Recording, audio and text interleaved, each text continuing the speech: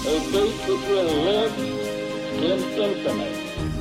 We hold these truths to be self-evident. That all men are created equal. War has at all times called for the fortitude of women. I regard myself as a soldier, though a soldier of peace. The Eagle has landed.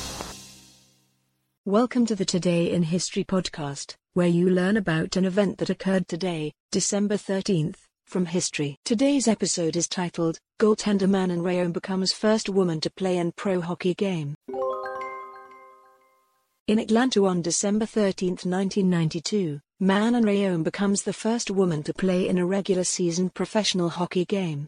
In the Atlanta Knights' 4-1 loss to Salt Lake City, Rhéaume enters at the start of the second period with the score tied at 1 in the International Hockey League contest. In nearly 6 minutes, Rhéaume stops 4 shots and allows 1 goal before she is replaced by the Knights starter. "She did it," wrote columnist Eileen Voisin of the Atlanta Journal-Constitution.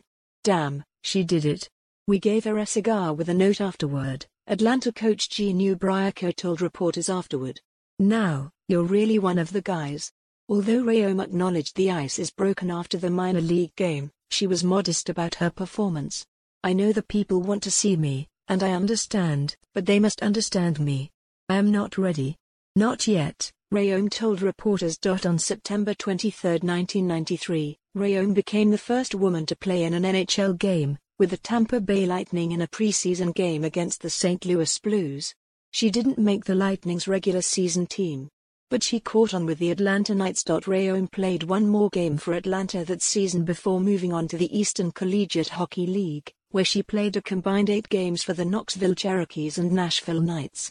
She also had success with the Canadian women's national team before retiring in 1997.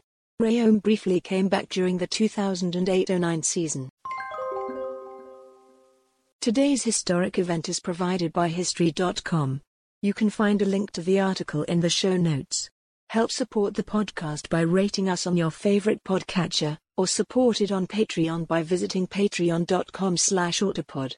Thanks, and tune in tomorrow for an all-new episode of Today in History.